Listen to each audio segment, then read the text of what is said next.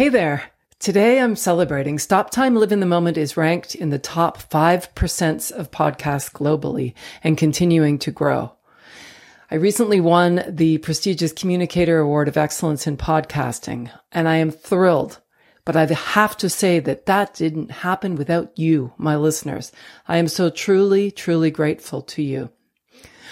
I'm curating an amazing lineup for the fall season, so stay tuned and please take a moment to write a review wherever you listen. But for today, I wanted to take a moment to reflect on how grateful I am for this opportunity.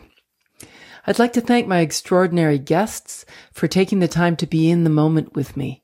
I'm so honored that they have trusted me to hold space for them, to be introspective, thoughtful, and even vulnerable, so that we might have a rare glimpse of the person inside the artist, the human being, rather than the human doing.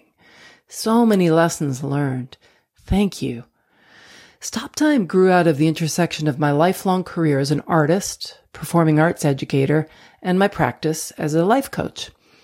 In March 2020, when Broadway shut down and the world as we know it changed forever, I felt inspired, even called to connect with and hold space for the Broadway community and check in on how they were managing to stay energetically engaged during these challenging times. I had no idea how to do a podcast. All I knew was that I needed to serve my community. The first 3 guests were my students. Annalise Scarpacci, who at just 20 years old already had Broadway credits on her resume, but was just about to open a Mrs. Doubtfire in her first adult role. Nathan Levy was cast as the understudy for Evan, Jared, and Connor in Dear Evan Hansen, but had yet to go on yet. He did eventually make his Broadway debut as Evan in January 2022. Congrats, Nathan. And Maya Blaney had just been cast in her first Broadway show, Jagged Little Pill. Since those first 3 episodes, I've had the incredible pleasure of speaking with creatives from on Broadway, Hollywood, New York, screenwriters, shoe designers, you name it. It's been extraordinary. In today's episode, you'll hear just a few excerpts and highlights from these conversations. You know, people often ask me what my favorite conversation has been so far. And I can honestly say that each and every one of them has moved me in a different way. If you've been cherry-picking episodes, I urge you to listen to them all. The compilation of wisdom, life lessons, and humanity is truly extraordinary. Speaking with Patricia Ward Kelly was really special. She's the biographer and wife of the late, great Gene Kelly. I feel like in the aftermath of Jane's death, I was very vulnerable because I just had this gaping hole in me. And I think everybody could see that. But I don't think they see that anymore. And so every time I go out the door, I know that something can happen, but also something magical can happen. And inevitably something magical happens when you go out and you open yourself up enough to receive that. I spoke with shoe designer for the Stars, Phil LaDuca, about fame, success, regret, and shoes. But I never took the time to relish it. I never acknowledged the beauty and the amazing talent around me. I was so consumed with needing the attention to be focused on me. I spoke with actress Anna Tierney about embracing her rougher edges. Again, it's this thing of presenting your best self, which it just doesn't exist, does it? You know, that's some kind of sleek version of yourself that's really put together. But actually the interesting part is the sort of unpolished. I spoke with award-winning costume designer Paul Tazewell on the eve of his Academy Award nomination for Spielberg's West Side Story. There are these explosive, very amazing things happening in my life. There's also great tragedy happening. And as, for myself, I've been challenged with figuring out how to be present in both. Broadway choreographer Lauren Lataro and I spoke about ambition and the importance of work-life balance. Too much grit and not enough consciousness, just, boy, that carrot is always inches away from your fingertips. So if you chase the carrot your whole life, what kind of life is that? I walked into this business wanting it badly and at the same time wanting a full life. What I learned is that I bring my artistry to my daily life. Emmy Award-winning feature drama and documentary editors Stephen Sander and I spoke about the importance of truly listening. We're so used to in today's world of expecting things now and instantly and wanting instant responses and not having the patience anymore for things. Life's going along at 100 miles an hour.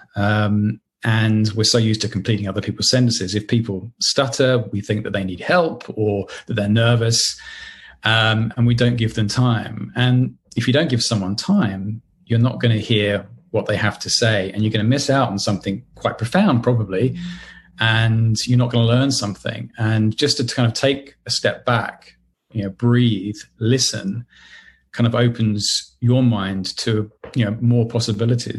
I spoke with Hollywood screenwriters Meg LaFave and Lorianne McKenna about making it in Hollywood, making a difference, and trying to accept a compliment. Right? So somehow our rejection of our own needs, of our own inner grumbly, gritty stuff, because it's not appropriate, it's not wanted, it's whatever voice in your head is telling you, but your impact in the world is sitting inside that need. Like, it's interesting that need you feel is also your superpower. I also have this profound and scary lack of ability to take a compliment. It's like I desperately want compliments and attention and acknowledgement. And then the second I get it, if I feel like it's out of proportion of what I've earned, I freak out, right? My brain splits in half. I don't know how to process it. Is this okay? Am I allowed to accept this? This seems weird. Like, what I've done seems out of proportion with the acknowledgement that I'm getting.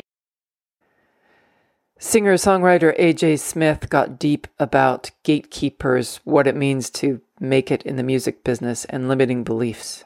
Because you want to believe so badly that the only thing standing between you and whatever your benchmark of success is this magic elixir solution that somebody else has brought to the table. And it can be really damaging to self-confidence and faith in oneself when you listen to that. But it's hard not to listen to that because it's such a complex, multifaceted industry. Best-selling author Jodi Picoult stopped by to chat. I never expected to live through something that I really had so little control over. Yeah. So little. That really still shakes me now. Back in season 1, actor Fra Fee was generous enough to join me while filming Cinderella in England during the height of the pandemic.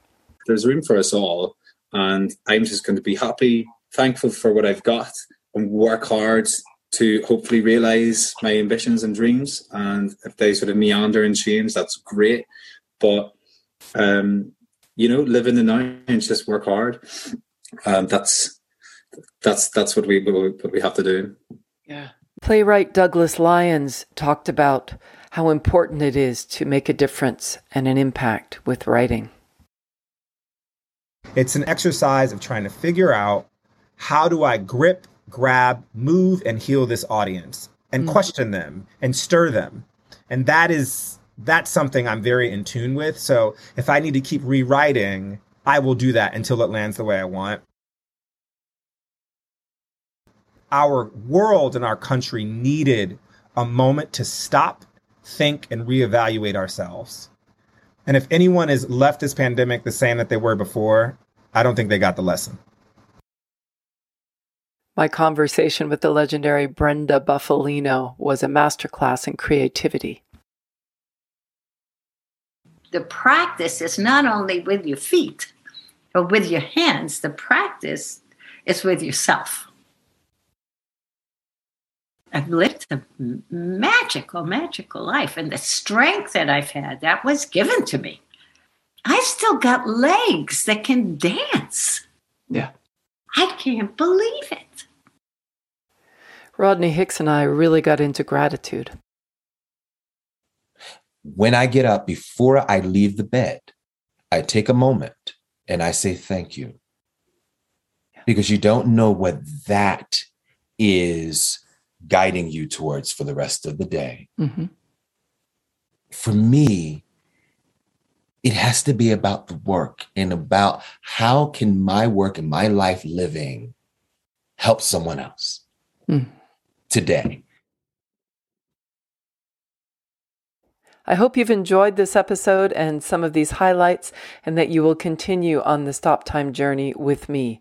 Please take a moment to leave a review on Apple Podcasts or wherever you listen to your podcast, and let's get more listeners on this show and get it up to the top 1%. A big shout out to all of you, all of my guests. Looking forward to bringing you more great shows. I'm Lisa Hopkins. Stay safe and healthy, everyone, and remember to live in the moment. And let's give a big shout out to Philip David Stern, who wrote the fabulous theme music for Stop Time. In music, Stop Time is that beautiful moment where the band is suspended in rhythmic unison, supporting the soloist to express their individuality. In the moment, I encourage you to take that time and create your own rhythm. Until next time, I'm Lisa Hopkins. Thanks for listening.